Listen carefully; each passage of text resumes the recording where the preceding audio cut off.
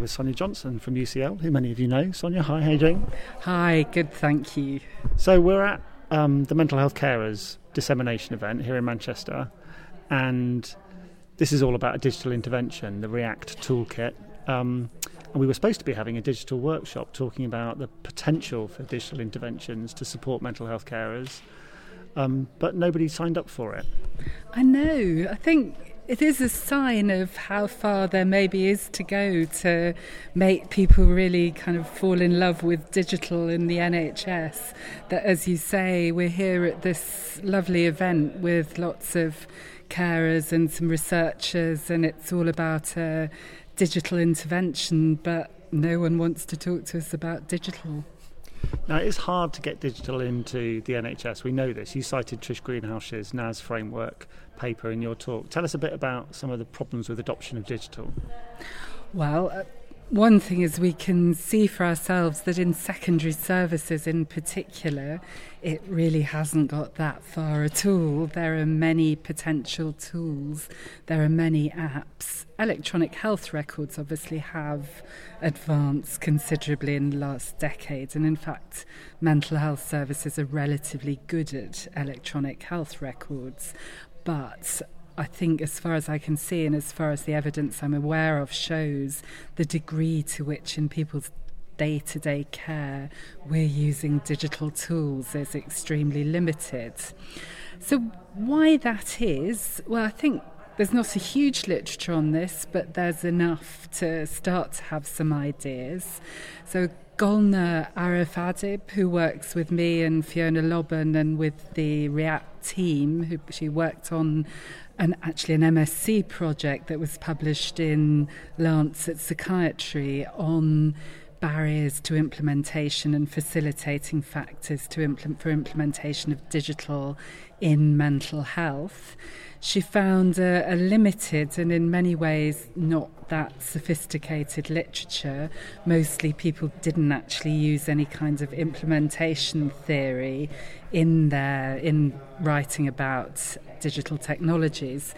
But it did have some, perhaps not surprising, but important findings, which were things like that widespread staff, service user and carer scepticism was an important barrier. And I think the issue of digital being seen as a competitor to real-life interaction is quite a big one. Lack of digital skills and rather complicated digital systems are another issue, and it'll surprise no one that lack of dedicated staff time for making this work is also a big issue. I was saying earlier when I talked about this that if people read one thing on this, I think they really ought to read Trish Greenhalgh's paper on her NAS framework, which explains non-adoption and abandonment of technologies, and they should read about what she says about complex technologies, which are the kind of technologies that tend to be abandoned. So complex technologies have characteristics like requiring quite a lot of change in systems, quite a lot of change in staff practices, being difficult to implement, not being easy to sort of take apart and see what the components are, that being complex or unpredictable to make use of. And she makes, I think, a very good argument that actually you can explain quite a lot of digital failures in terms of people having unduly complex interventions. But still, as you say, there's something about attitudes and values and trusting that digital isn't going to be a poor substitute for human beings that is causing people to stay away from digital like they have this afternoon. So what do we actually know from evidence about digital interventions that we should be implementing more in the NHS within mental health? Well, it must be said there are not a large number that have progressed beyond a sort of feasibility trial stage in any case.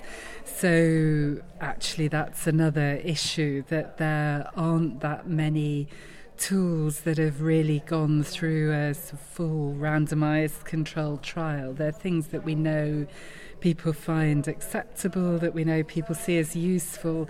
I think there is a real question about whether or not everything needs a randomised controlled trial. I think there are tools that, if they're helping us do something we know is a good idea, like psychoeducation, if we know that they're acceptable to carers, that they're sufficiently secure, that using them hasn't caused any difficulties, then maybe we should be putting them into practice, offering them to people without a trial. But I think that is an important ambiguity.